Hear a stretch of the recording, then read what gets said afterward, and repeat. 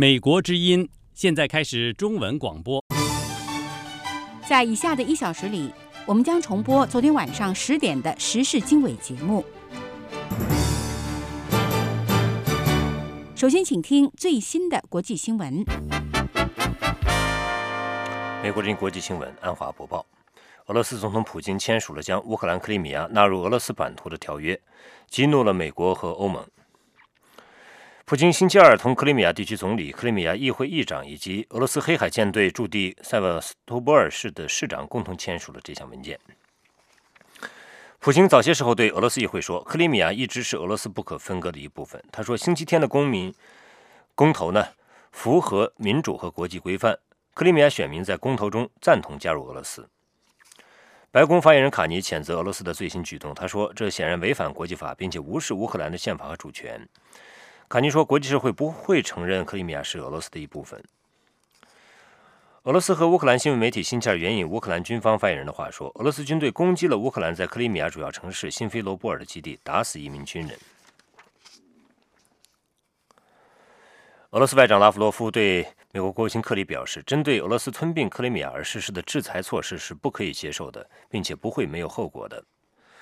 拉夫罗夫和克里星期二通了电话，就在两人通电话的几个小时之前，俄罗斯总统普京不顾乌克兰和西方国家的反对，签署协约，将乌克兰的克里米亚半岛纳为俄罗斯版图的一部分。星期二早些时候，美国副总统拜登在访问波兰期间称，俄罗斯的举动纯属强占领土，并且称世界各国都拒绝认可俄罗斯将克里米亚纳入版图背后的带有缺陷的逻辑。拜登目前正在东欧访问。波兰总理图斯克表示，克里米亚争端对整个区域都是安全上的挑战。拜登副总统在东欧期间还将同爱沙尼亚、立陶宛和拉脱维亚领导人举行会晤。这些国家过去都曾是苏联的加盟共和国，并且都和俄罗斯交界。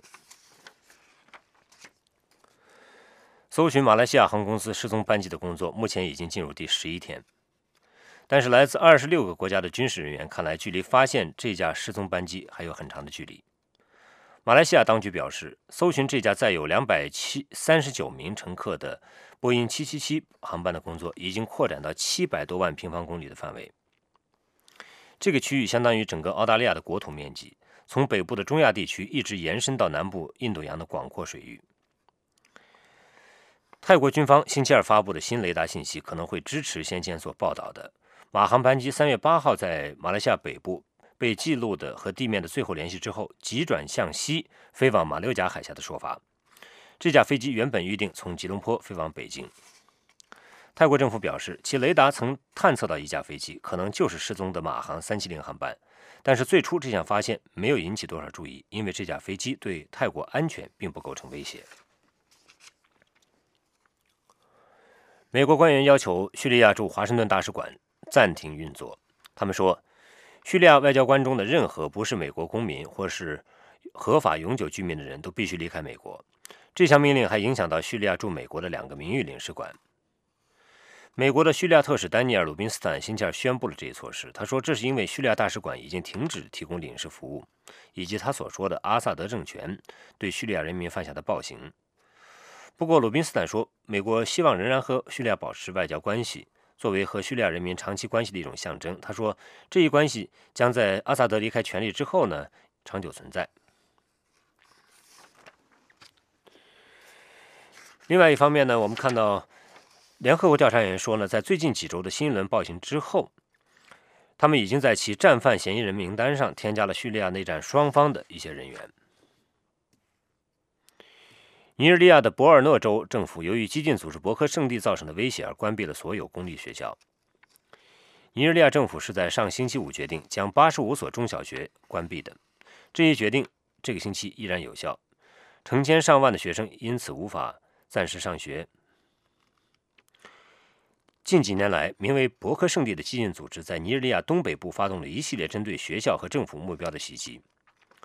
伯克圣地在豪萨语里面的意思是西方教育应被禁止。上述暴力已经导致成千上万人死亡。尼日利亚军方一直在追剿激进分子，试图结束叛乱活动，但是到目前为止还没有能够制止大规模袭击的频繁发生。上个星期五，武装人员在光天化日之下，在州政府所在地麦杜古里发动袭击，并将一些激进分子嫌疑人释放出来。人权观察表示，今年开始以来，博克圣地已经在尼日利亚东北部40多个村庄发动袭击。以上是这个时段美国之音的国际新闻。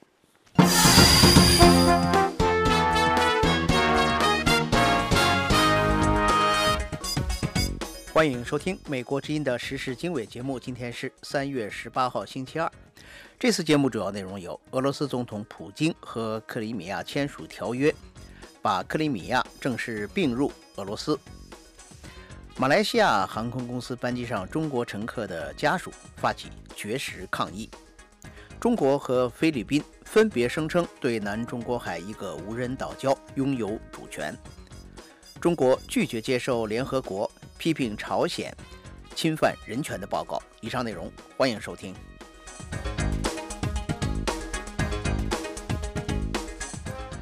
您正在收听美国之音的时事经纬节目。俄罗斯总统普京星期二和克里米亚签署条约，把位于黑海的这个半岛并入了俄罗斯。与普京一起签署条约的有克里米亚地区的总理、克里米亚议会议长和克里米亚港口城市塞瓦斯托波尔的市长。俄罗斯的黑海舰队驻扎在塞瓦斯托波尔。克里姆林宫的网站说，克里米亚应自条约签署之日起被接纳进入俄罗斯联邦。俄罗斯总统普京星期二在议会发表讲话说，乌克兰的克里米亚从来都是俄罗斯不可分割的一部分。普京星期一批准了一项有关把克里米亚并入俄罗斯的协议草案，这项协议要经过几个程序才能生效，包括要经过俄罗斯议会的批准。克里米亚上个星期天举行了全民公投，多数人赞成加入俄罗斯。美国和欧洲联盟说，克里米亚举行脱离乌克兰的公投是非法的。普京星期二称，克里米亚公投符合民主和国际准则。美国副总统拜登星期二抵达波兰，与该地区关切俄罗斯军事入侵克里米亚的盟国举行会谈。他将拜会波兰和波罗的海国家爱沙尼亚、立陶宛和拉脱维亚的领导人。与此同时，美国等国家在克里米亚的问题上严厉地批评俄罗斯，并且对俄罗斯实施经济制裁。而同时，和莫斯科关系比较不错的一些盟友也对俄罗斯在乌克兰采取的行动提出质疑。下面请听美国之音驻国务院记者斯特恩斯报道。在叙利亚内战的问题上，中国和俄罗斯联手阻止对阿萨德总统采取更严厉的行动，谴责外国势力支持反政府武装是违反叙利亚的主权。但是，同样是在关系到主权问题的克里米亚问题上，中国实际上与俄罗斯分道扬镳了。中国外交部发言人洪磊说，中方历来尊重各国的主权、独立和领土完整。克里米亚问题应该在法律和秩序的框架下政治解决。各方应该保持克制，避免采取激化矛盾的行动。国际社会应为缓和当前的紧张局势发挥建设性的作用。美利坚大学教授达登说，中国绝不希望鼓励任何形式的分离主义，因此俄罗斯在克里米亚问题上付出了很大代价。中国严格奉行反分裂一个中国政策，要求国际社会支持其在台湾问题上的立场。某个国家的一些地区经过民众公投，而不经过中央政府的批准，就能决定它不再属于这个国家的做法，是中国永远不会认同的。在俄罗斯否决联合国安理会有关克里米亚的决议草案时，中国投了弃权票，称应为缓解克里米亚危机做出更多努力。美国官员说，他们在乌克兰问题上同中国密切协商，强调俄罗斯在克里米亚的做法违反国际准则，以此来进一步孤立俄罗斯。美国国务院发言人沙奇说，我们仍然希望很多国际社会的成员，包括中国在内，在俄罗斯对此问题上采取的非法步骤进行协调与合作，需要对俄罗斯实施的压力不仅来自美国，而且应该来自整个世界。俄罗斯军队控制了一个前苏联加盟共和国，也让人们质疑莫斯科是否还要继续维护后冷战的现状。例如，那种讲俄语的人口有权决定他们是否脱离并成为俄罗斯联邦的一部分的想法，让哈萨克斯坦感到非常震惊。在独立国家联合体中，俄罗斯一直在推崇主权的原则。俄罗斯同哈萨克斯坦和其他邻国关系良好的部分原因正在于此。取消这个原则将对那些关系造成严重的破坏。普京总统说，克里米亚危机不是俄罗斯造成的。他呼吁提前于4月举行独联体国家会议，商讨乌克兰的危机。斯特恩斯，美国国务院报道。美国之音时事经纬，欢迎收听。您正在收听美国之音的中文广播。接下来我们把注意力转向世界很多国家都非常关心的失去联系的马来西亚航空公司的班机。中国表示，在这架失联班机上的中国乘客经过背景调查，看来都与恐怖主义没有关联。请听美国记者艾德从北京发的报道。中国驻马来西亚大使黄惠康星期二说，对失联班机上154名中国大陆乘客全部进行了背景调查。他说，中方进行了详细的背景调查，迄今为止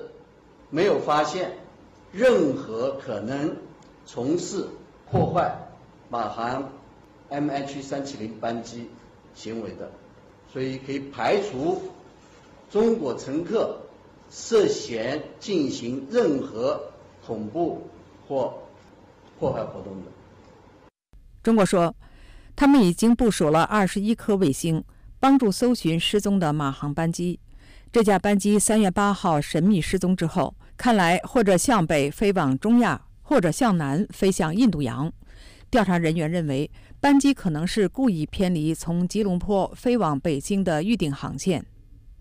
据《纽约时报》报道，这架班机的预定航线被一个电脑系统做了改变，而最大可能是具备尖端飞机系统知识的人在驾驶舱内操纵电脑程序改变航向。未透露姓名的美国官员对《纽约时报》说，事态的发展加强了有关班机失踪涉及非法行为的推论，由此很可能加强对机长和副机长的调查。调查人员认为，马航 MH370 班机起飞不久，机上有人就关闭了民用雷达确认飞机身份的系统。马来西亚军用雷达检测到一架不明飞机往回飞过马来半岛，不过并没有进行证实这架飞机是否就是 MH370 的工作。直到1个星期之后，马来西亚政府才证实了这架不明飞机就是失踪的马航班机。中国驻马来西亚大使黄惠康说，中国的专家和安全官员在飞机3月8号失踪后很快开始协助调查，但是中方至今没有透露他们在检查雷达数据时是否发现了任何线索。公布雷达数据可能是一个特别敏感的过程，因为可能会暴露国家的防空能力。世界政治研究所资深研究员诺尔特说，跟大多数发达国家一样，中国有自己的防空雷达，可以侦测到中高飞行高度的飞机。他说，飞机若想保持一种不被监测到的飞行高度非常难。诺尔特说 However, radar follows a straight line. So if a plane is flying very, very low, especially in an area that's mountainous. 然而，雷达跟踪的是直线，因此飞机如果超低空飞行，特别是在山区低空飞，那么雷达就会受到屏蔽，因此就不一定能侦测到低空飞行的飞机，尤其是当飞机用山峦做屏障的时候。目前有26个国家加入搜寻行动，搜寻范围涵盖11个国家的领海和领土，面积超过700万平方公里。澳大利亚表示，根据新的卫星数据和南印度洋的洋流变化，澳大利亚缩小了搜索范围，但目前的搜寻范围仍然相当于西班牙和葡萄牙2国面积的总和。这是美国之音的中文广播。 The Voice of America。欢迎继续收听美国之音的时事经纬。在中国表示马来西亚航空公司失联班机上的中国乘客看来都与恐怖主义无关之后呢，有一些中国乘客的家属发起了绝食行动，表示对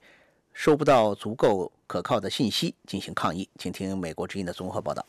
绝食抗议！绝食抗议！不做政治牺牲品！不做政治牺牲品！马航 MH370 班机失踪11天之后，数百名家属仍在北京的丽都酒店等待消息。愤怒的乘客家属星期二扬言发起绝食抗议，要求马来西亚政府公布真相。我们所要的是真相，不要用他们做政治的牺牲品，扯东扯西。我想你们政府心里明白，我们为什么要让你们回答我们的信息，是因为你一直在欺骗我们，给我们都是谎言。人马来西亚人用天算，咱们现在中国人用秒来算，你知道吧？家属人现在几乎都要崩溃了，多批人家属来来回回的都已经走了，或怎么着，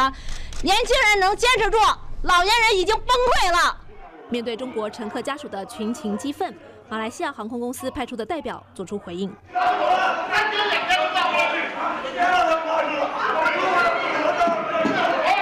你们给我批评，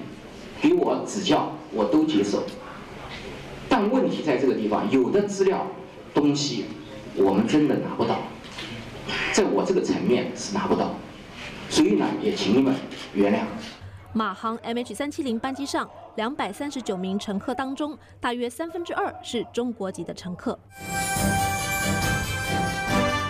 另一方面，根据中国官方中央电视台的报道，中国驻马来西亚大使黄惠康星期二在大使馆举行新闻发布会，通报事件的相关情况。中方进行了详细的背景调查，迄今为止没有发现任何可能从事破坏马航 MH370 班机行为的证据，所以可以排除中国乘客涉嫌进行任何恐怖或破坏活动的这种嫌疑。黄惠康还说，有许多原因导致有关失踪马航班机的各种流言不断，其中包括马来西亚政府的缺乏经验。美国和欧盟的相关安全单位表示，各国政府针对机组人员和乘客的背景调查，截至星期一为止都没有发现和武装或恐怖组织有关的证据，可以解释这架客机失踪的原因。而有关马航失踪客机搜寻工作的规模也是史无前例，目前已经有26个国家参与，搜寻范围从里海一直延伸到南印度洋。美国之音时事经纬，欢迎收听。马来西亚反对党的领导人安华反驳了他与马航370班机失踪有牵连的说法。他说这是政府转移视线的绝望企图。请听美国之音的综合报道。最近有报道说，失踪客机的飞行员扎哈雷·阿麦德·沙阿是安华领导的反对党人民正义党的积极成员。马来西亚当局表示，飞机有可能被蓄意改变航向，这种说法进一步加强了扎哈雷涉嫌飞机失踪的猜测。有外国媒体报道，扎哈雷因为对安华基建案的定罪感到愤怒，而劫持了这架客机。马来西亚法院在马航班机起飞几个小时之前做出了这项裁决。但是安华在其博客中写道，对扎哈雷人格进行诽谤或把飞机的失踪归咎于他的政治倾向是莽撞、麻木不仁，完全是造谣中伤。据新加坡海峡时报星期二报道，安华承认飞行员是他的一名亲属，两人曾在一些场合见过面。安华说，谣言是政府和执政党控制的媒体对他进行惯用的文字暗杀行动的一部分。澳大利亚莫什纳大学政治学教授詹姆斯·琴是一位马来西亚问题专家，他在接受美国之音采访时说，他也看到这种说法的背后有政治动机。詹姆斯·琴说，我认为这只是政府方面的说法，企图转移注意力。我个人认为失踪客机、飞行员和安华之间没有任何关系。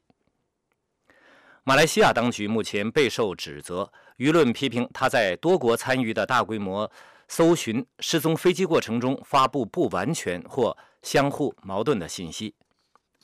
詹姆斯·秦说，安华可能被用来转移批评视线。他说，我认为安华说得对，马来西亚当局目前面临很大压力，所以把他和飞行员联系在一起，用这个说法来转移对马来西亚当局的关注。安华一直对政府处理搜索行动的做法持批评态度。他在博客中写道，人们不仅对政府进行调查的能力，而且对政府完全缺乏透明度提出了许多质疑。马来西亚国防部长西山穆丁星期二否认把安华列为调查对象。他在例行记者会上呼吁所有马来西亚人在目前的艰难时期搁置分歧，团结起来。66岁的安华的政治生涯在马来西亚受到高度关注。3月7号，马来西亚上诉法庭推翻了他击奸案的无罪判决，裁决他与一名曾是他助手的男子发生性行为的罪名成立。安华本人以及许多国际和当地的人权团体都表示，对他的指控有政治动机，目的是在即将举行的选举期间不让他获得更多的权利。根据马来西亚殖民地时代的一条法律，击奸罪的惩罚最高可获20年徒刑。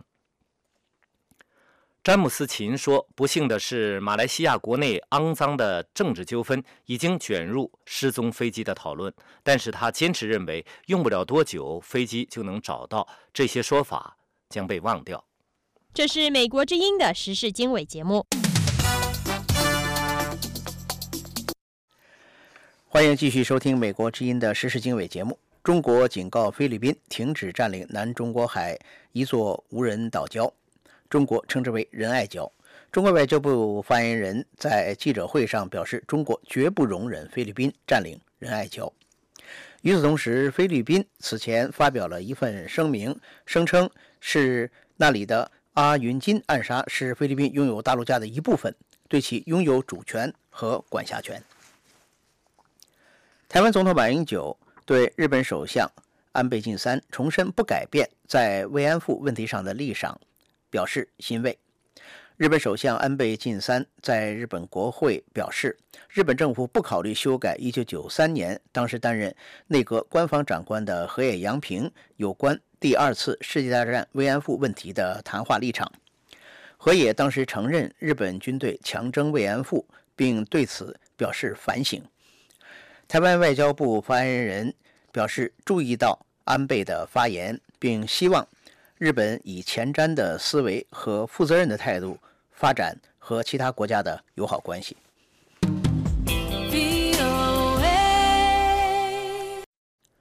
美国之音时事经纬，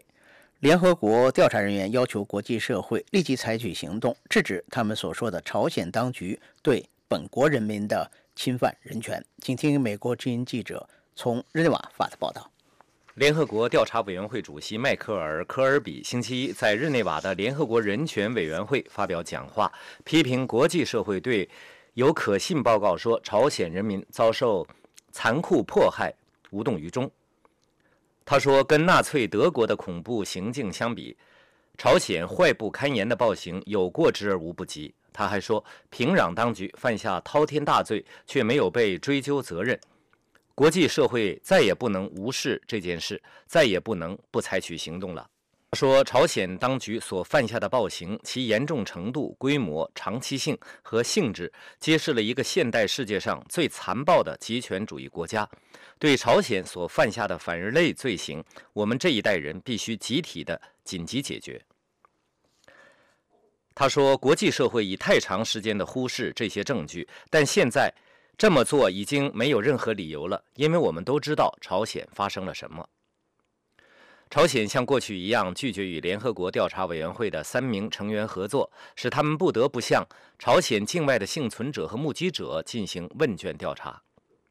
调查委员会上个月公布的调查报告记录了数百人的证词，他们谈到朝鲜当局犯下的杀人、奴役、酷刑折磨、监禁、强奸、强迫堕胎和其他性暴力。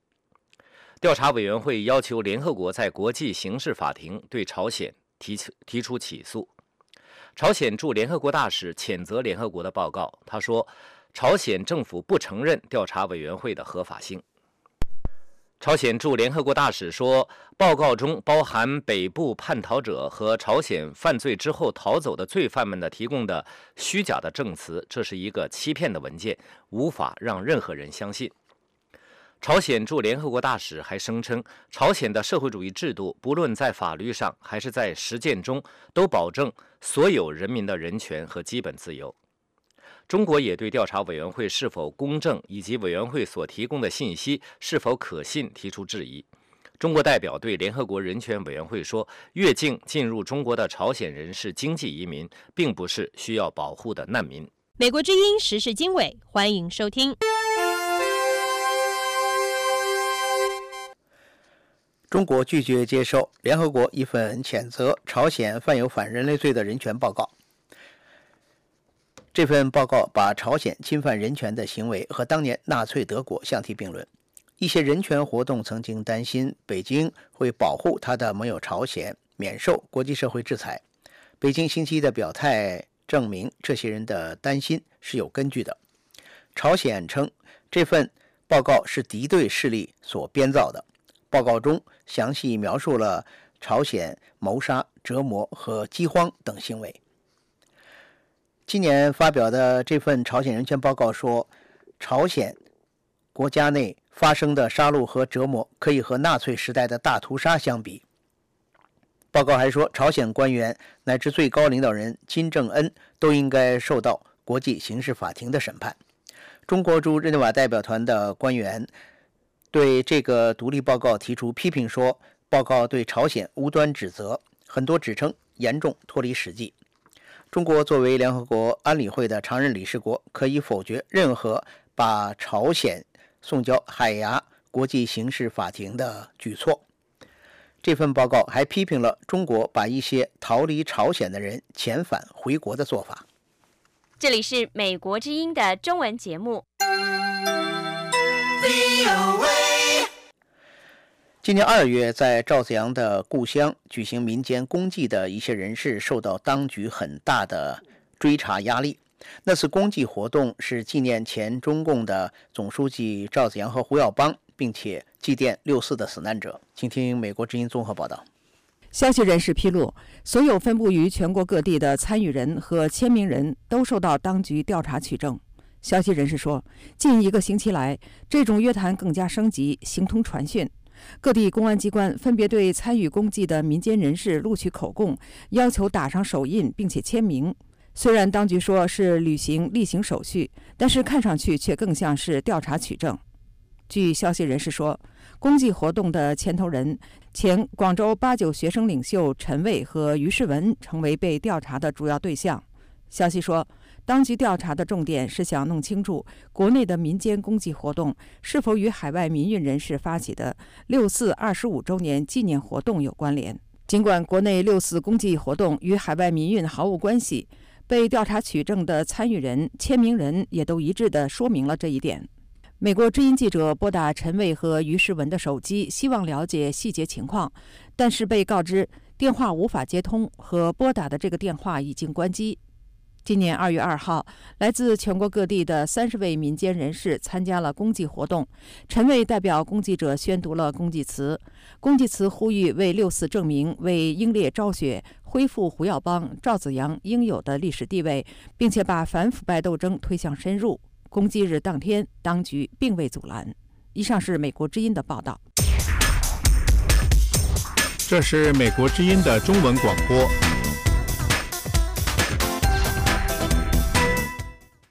欢迎继续收听美国之音的时事经纬节目。中国的人权活动人士胡佳提出，应该为中国所有捍卫人权的人建立相关的维基百科的词条，这样能够让全世界来了解他们。请听美国之音驻香港记者海燕报道。曾获2008年欧洲议会萨哈罗夫人权奖的胡佳3月16日在推特上说，我是技术盲，今天凌晨跌跌撞撞在网络上注册维基百科，创建曹顺利的条目。既然维基百科是自由的百科全书，每年有上千的藏族、维族、汉族政治犯，我们应当为中国大陆这些人权捍卫者都建立维基条目，方便全世界了解他们。这本身就是对共产党封杀手段的反抗。胡佳星期二对美国之音表示，人权活动人士曹顺利女士去年9月14日因发起访民为参与国家人权报告，在外交部前请愿静坐被关押后，在外界为曹顺利呼吁的过程中，有人问他谁是曹顺利，因为网上有关曹顺利的信息非常少，而这让他意识到网上能查到的包括像在北京的访民群体中有很高的威望，也有组织动员能力的曹顺利这样的人权捍卫者的信息几乎没有。在曹顺利3月14日因在关押期间病重而未得到及时治疗病故之后，胡佳注册为维基百科的编写者，创立了曹顺利的条目，并呼吁为中国大陆所有的政治犯、人权捍卫者建立维基条目，尤其是那些不为外界所了解的行动者。胡佳说，编写一个词条看起来并不是什么多么大的事情，但这有助于给这些行动者们、这些人权捍卫者们一个历史的定位，同时呢，也是便于在他们任何时候产生危急、危险的时候，让大家能够去迅速的获取信息，能够把他们的这个情况扩大、传播遍，让更多的人及时的能够了解、介入，为他们发出呼吁，对他们进行营救。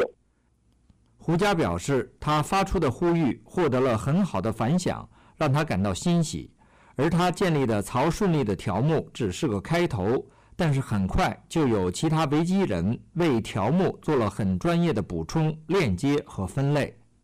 胡佳说，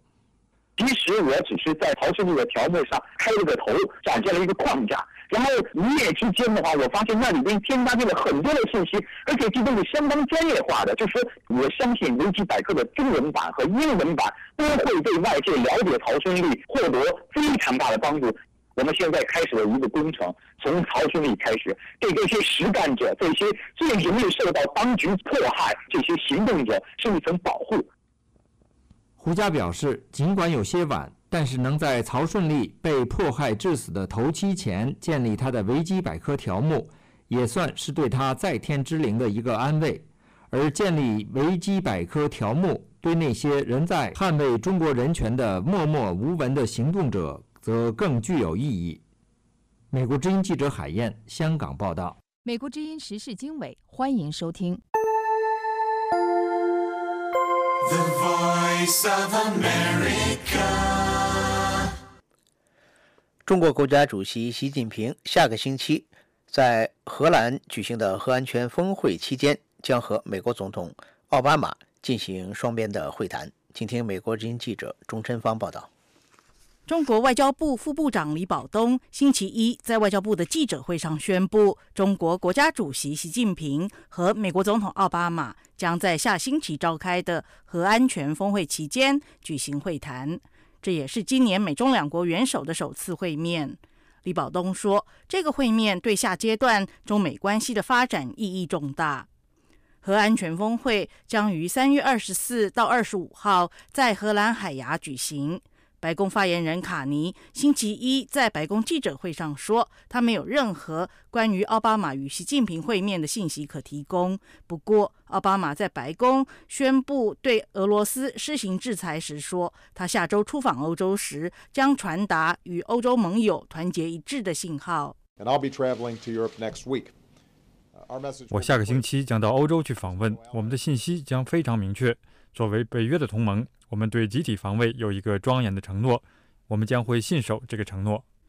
奥巴马曾经为寻求国际社会对乌克兰情势的一致立场而与习近平通过电话，不过习近平敦促通过外交途径化解乌克兰危机。对于联合国安理会要求各国不承认克里米亚公投结果的决议，中国则是做出了弃权的动作。美国国务院发言人沙奇说，美国希望包括中国在内的国际社会成员能够协调合作，对俄罗斯威胁乌克兰主权及领土完整的非法行动施加压力。Our hope continues to be that many members of the international. 我们持续期盼国际社会的许多成员，包括中国在内，针对俄罗斯在这件事采取的非法行动，共同协调合作。因为不仅是美国，全世界的国家都必须一起对俄罗斯施加压力。除了乌克兰情势与克里米亚问题，美国与中国也有区域议题必须讨论。美国多次警告说，中国海军在东中国海与南中国海的演习有引发误判和区域冲突的潜在风险。以上是美国之音记者钟成芳的报道。这是美国之音的时事经纬节目。美国驻中国的新任大使博卡斯抵达北京，他表示要尽最大的努力加强美国和中国这两个世界上最大经济体之间的关系。请听美国之音驻北京记者东方报道。博卡斯大使和夫人梅洛迪是昨天抵达北京的。他的到来虽然没有像他的前任骆家辉大使那样身背双肩包走出机场引发轰动效应，但博卡斯大使承诺要尽自己最大努力处理好美中关系。博卡斯大使在美国驻华使馆的会议室对中外记者发表了讲话，他用中国成语千里之行始于足下来形容美中关系，称他24小时前从华盛顿到达北京，不是到达一个终点，而是新的起点。博卡斯在简短的讲话中阐述了他担任美国驻华大使的3个目标。The first is to strengthen our economic relationship with China. 博卡斯说，首先，我期待加强美中经济方面的关系。第二，和中国结成伙伴关系，面对共同的全球性挑战，包括敦促中国改善人权。第三，促进美中两国人与人之间的交流，包括学生、游客、商务，这些将是构建美中关系的基石。博卡斯还表示，他对中国悠久文化和历史的喜爱。他说，他计划在中国跑透透，力求在任期间足迹要达到中国的每一个省区。这里是美国之音的中文节目。美国之音时事经纬。美国第一夫人米歇尔·奥巴马将访问中国。白宫官员说，米歇尔·奥巴马这次访问中国的重点是民间文化和教育，而不是人权等两国之间有分歧的问题。请听美国之音记者杨晨报道。白宫副国家安全顾问本·罗兹说，米歇尔·奥巴马中国之行传递一个信息，在21世纪美中两国的关系不仅仅限于领导人之间，也是人民与人民之间的关系，特别是年轻的一代。他说，所以第一夫人此行的重点在民间交流、教育以及对年轻人的扶持，这些在中国能够引起共鸣。我们也相信这是一个符合美国利益的信息，因为美国年轻人能够了解中国，能够参加文化交流，到中国学习，在中国这个世界经济体系中的重要国家获得宝贵经验。第一夫人办公室主任陈元美介绍了这次访问的行程。在北京，米歇尔·奥巴马将会晤中国第一夫人彭丽媛，在北大斯坦福中心发表演讲，在西安参观兵马俑等等。在成都，他将参观成都第7中学，发表他在中国的第2次公开演讲。陈元美说，奥巴马夫人将每天撰写博客，向美国民众和学生介绍这次中国之行的感想。我们鼓励年轻人和所有美国人关注第一夫人的博客，通过她的访问来了解中国。美国与中国在网络审查、人权、贸易、盗版等一系列问题上存在分歧。不过，白宫副国家安全顾问罗兹说，第一夫人这次访问有着不同的性质和目的，这些分歧不应该成为这次访问的重点。他说，此行的目的是加强美中民间往来与提升教育交流。罗兹还强调，美国人到中国应该多讲述美国的经验和价值观。他说，我认为第一夫人的个人经历就是一个强大的信息。她的家庭经济条件并不好，而且是少数族裔。但是她通过努力提高了自己的社会地位，后来成为美国第一夫人。美国第一夫人米歇尔·奥巴马来自芝加哥南区的一个普通家庭，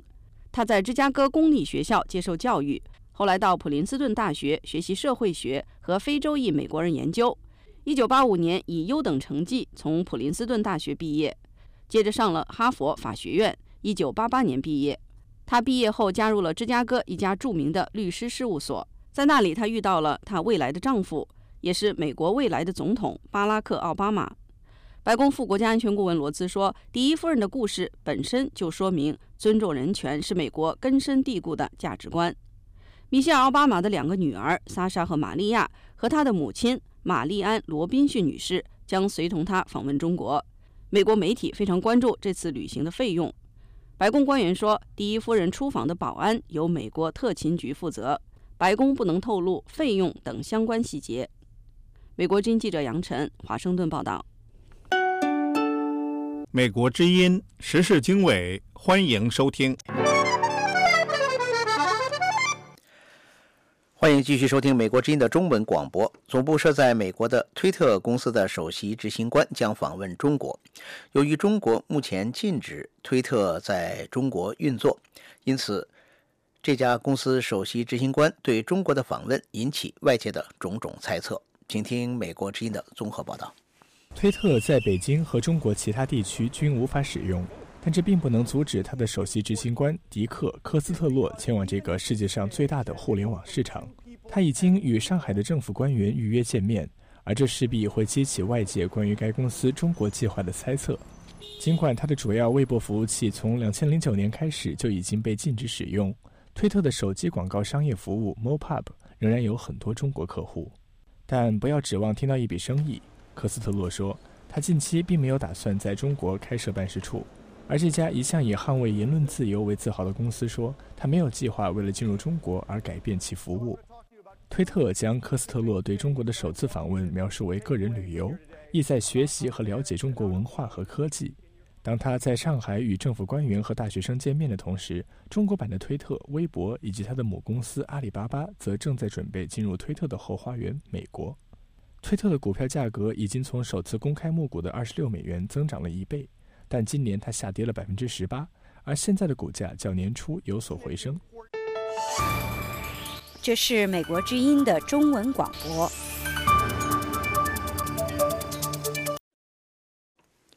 欢迎继续收听美国之音的中文广播时事经纬节目。日本的尼康公司决定在中国市场召回它已经销售的数字单反相机 D600， 并且表示要加强售后的服务。此前，中国的中央电视台猛烈地批评这款相机存在缺陷。日本媒体有分析认为，日本公司遭到批评可能与日中关系恶化有关。请听美国之音特约记者小玉从东京发的报道。日本尼康公司星期一发表声明，决定主动回收在中国市场出售的数码单反相机 D600。日本经济新闻中文网报道称，尼康通过在中国的当地法人官网就数码单反相机 D600 存在的问题向消费者表示道歉，并且决定主动回收在中国市场出售的这款相机，还要加强售后服务。中国中央电视台星期六播出的315晚会上，批评尼康的 D600 相机照片出现黑斑等缺陷，而且相关服务也有问题。上海有关部门立即命令尼康停止出售。美国市场已经指出尼康的这款相机存在照片黑斑问题，并且有消费者提起诉讼。尼康公司以免费检修以及延长保修期加以应对。日本经济新闻指出，其自1991年的央视315晚会提倡保护消费者具有很大的影响力。但是最近几年，外国大企业往往成为这个节目的政治性攻击靶子。去年，美国苹果公司被批差别对待中国，苹果首席执行官最后被迫出面道歉后，风波才得以平息。报道认为，尼康被批看来是受到日中关系恶化的影响，特别是今年正值消费者权益保护法实施20周年，晚会比往年备受关注。为此，尼康问题不仅影响到其公司的在华业绩，甚至可能波及其他的在华日企。美国之音 TV 记者小玉东京报道。这是美国之音的中文广播。The Voice of America。美国之音时事经纬，中国宣布在今后6年期间，要让1亿多农民工获得城市户口。随着中国经济的高速发展，中国有大量的农民进入城市打工，但是他们一直难以获得城市户口。请听美国之音记者叶凡报道。中国国务院刚刚公布了国家新型城镇化规划，在2014年到2020年期间实现1亿左右农业转移人口和其他常住人口的城镇落户。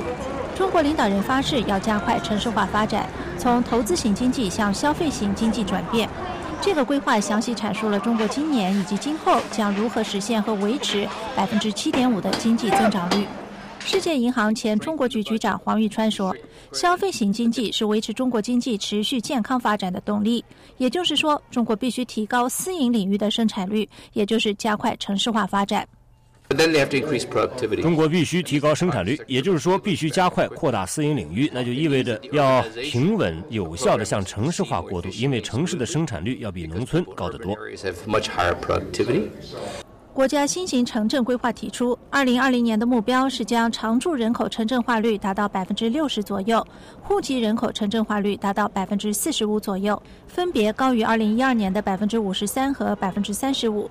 而据世界银行2012年发表的年度报告透露，2011年美国城市人口占总人口的82%，日本为91%。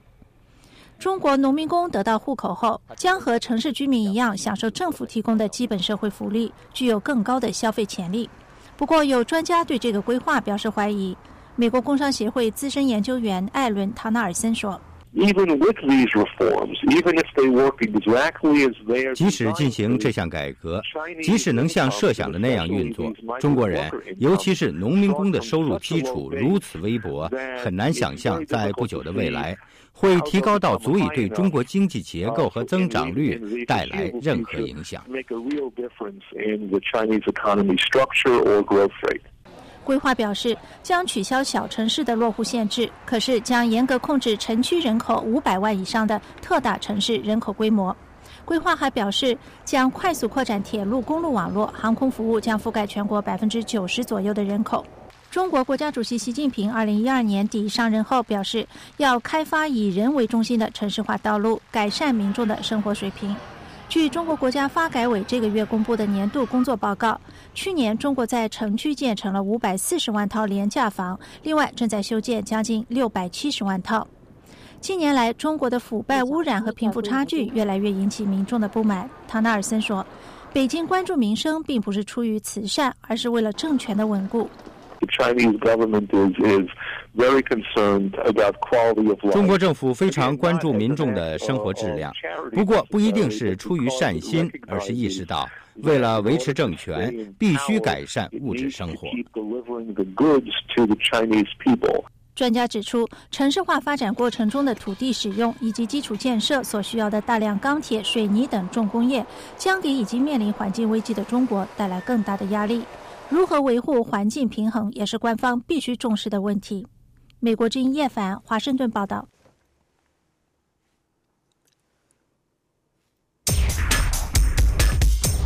这是美国之音的中文广播。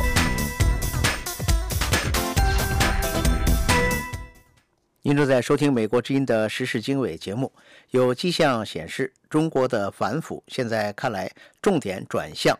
中国被称为巨无霸的国企。请听美国之音驻北京记者东方报道。中国的央企被称为巨无霸，分别被中国几个红色家族掌控，通过行政垄断的方式控制市场，产业链上下游各个环节都有权力寻租的机会，已经成为中纪委打虎的重点目标。在这个领域，已经有3名中央委员级的央企高管落马，分别是前国家电力公司党组书记、总经理高岩，原中核工业党组书记、总经理康日新，以及原中石油董事长蒋洁敏。这3位中共中央委员级的央企高管涉案扑朔迷离。高岩被控背叛党和国家、生活腐化、侵吞巨额国家财产，在双规前神秘失踪，成为中共失踪的最高级别的官员，至今尚未被逮捕归案。康日新虽被双规后交付司法并判了无期徒刑，但是官方并没有披露案情的细节，也没有见到案情蔓延到更高层面。蒋洁敏被双规案牵出了一连串的贪官，包括蒋洁敏的副手王永春、中央候补委员级职务上被拿下的高管，还有原中国建设银行行长王学兵、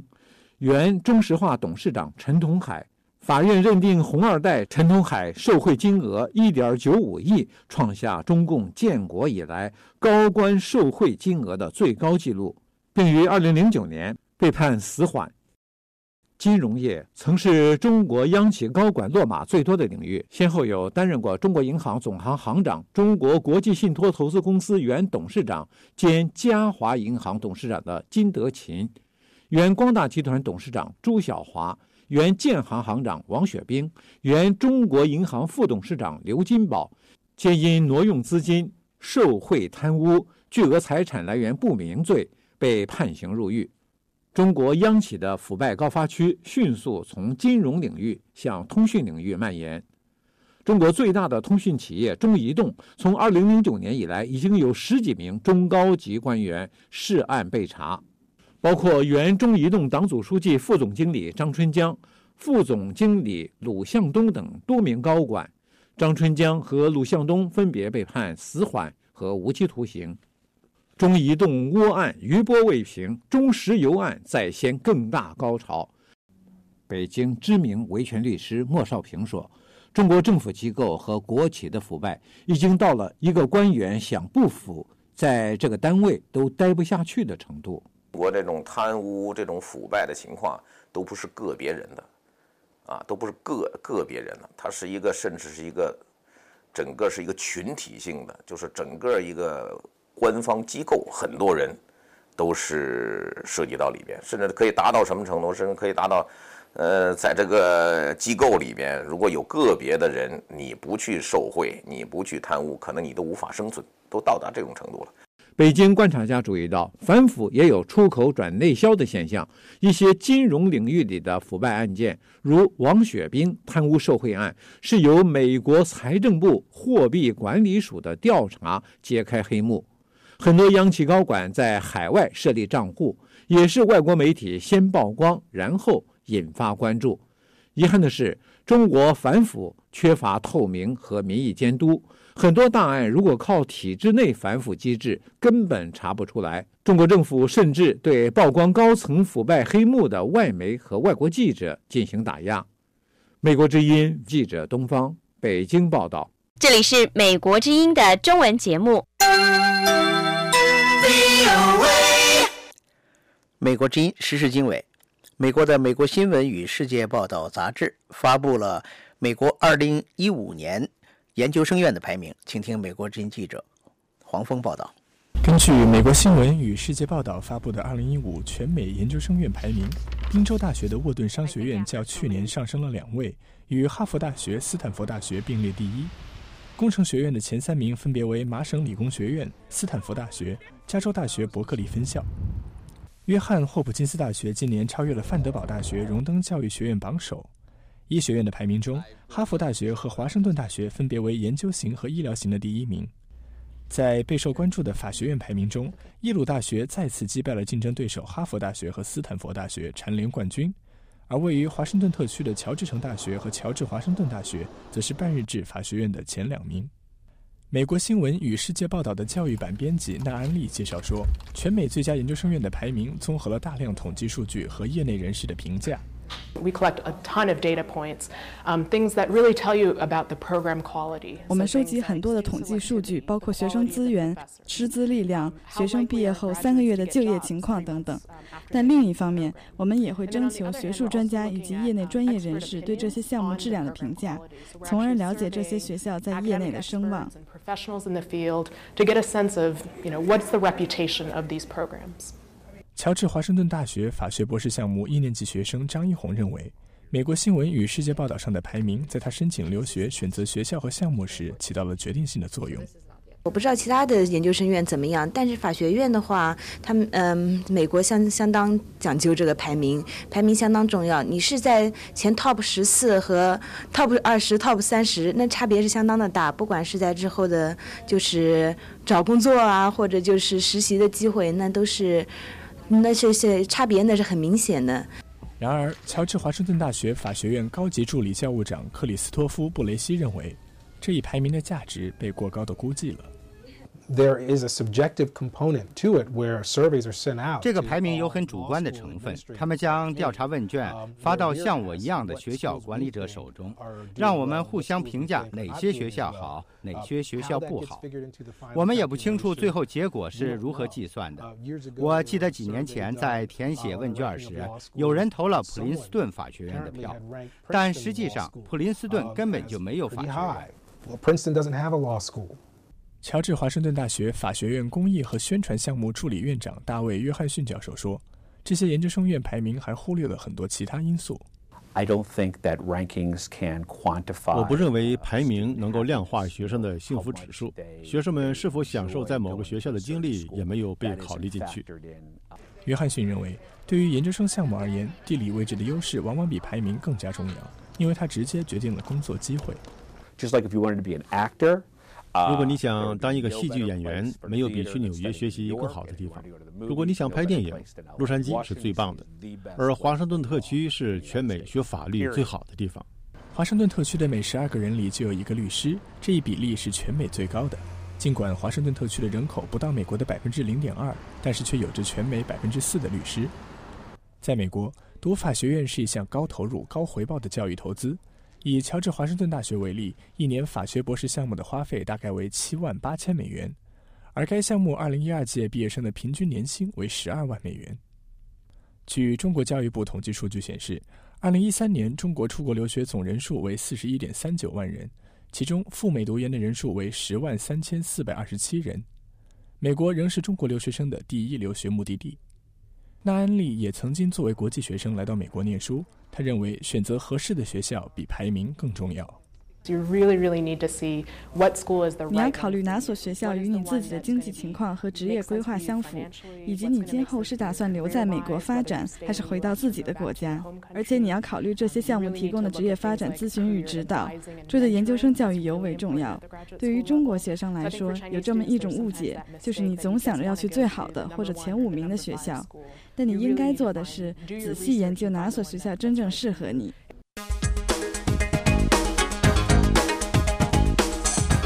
谢谢大家收听美国之音的时事经纬，今天的时事经纬都播送完了，我们明天再见。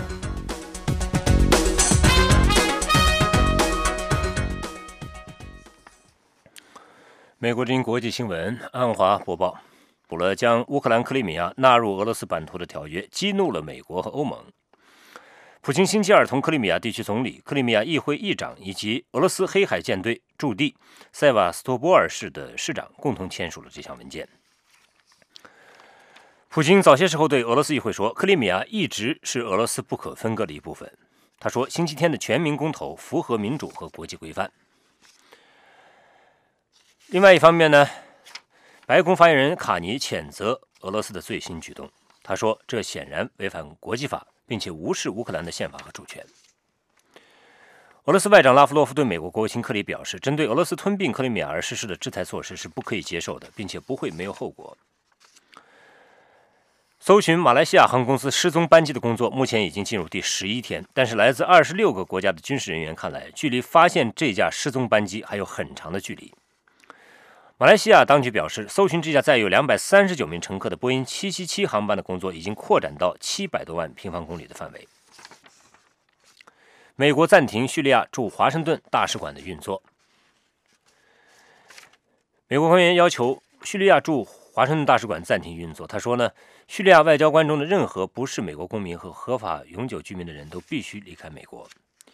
尼日利亚博尔诺州政府受恐怖威胁关闭中小学。以上是国际新闻。以上是这一小时的国际新闻。您如果需要获取更多的信息，请访问美国之音网站 www.voachinese.com。美国之音现在就结束这1个小时的新闻节目，下次播音在北京时间上午8点开始，欢迎到时收听。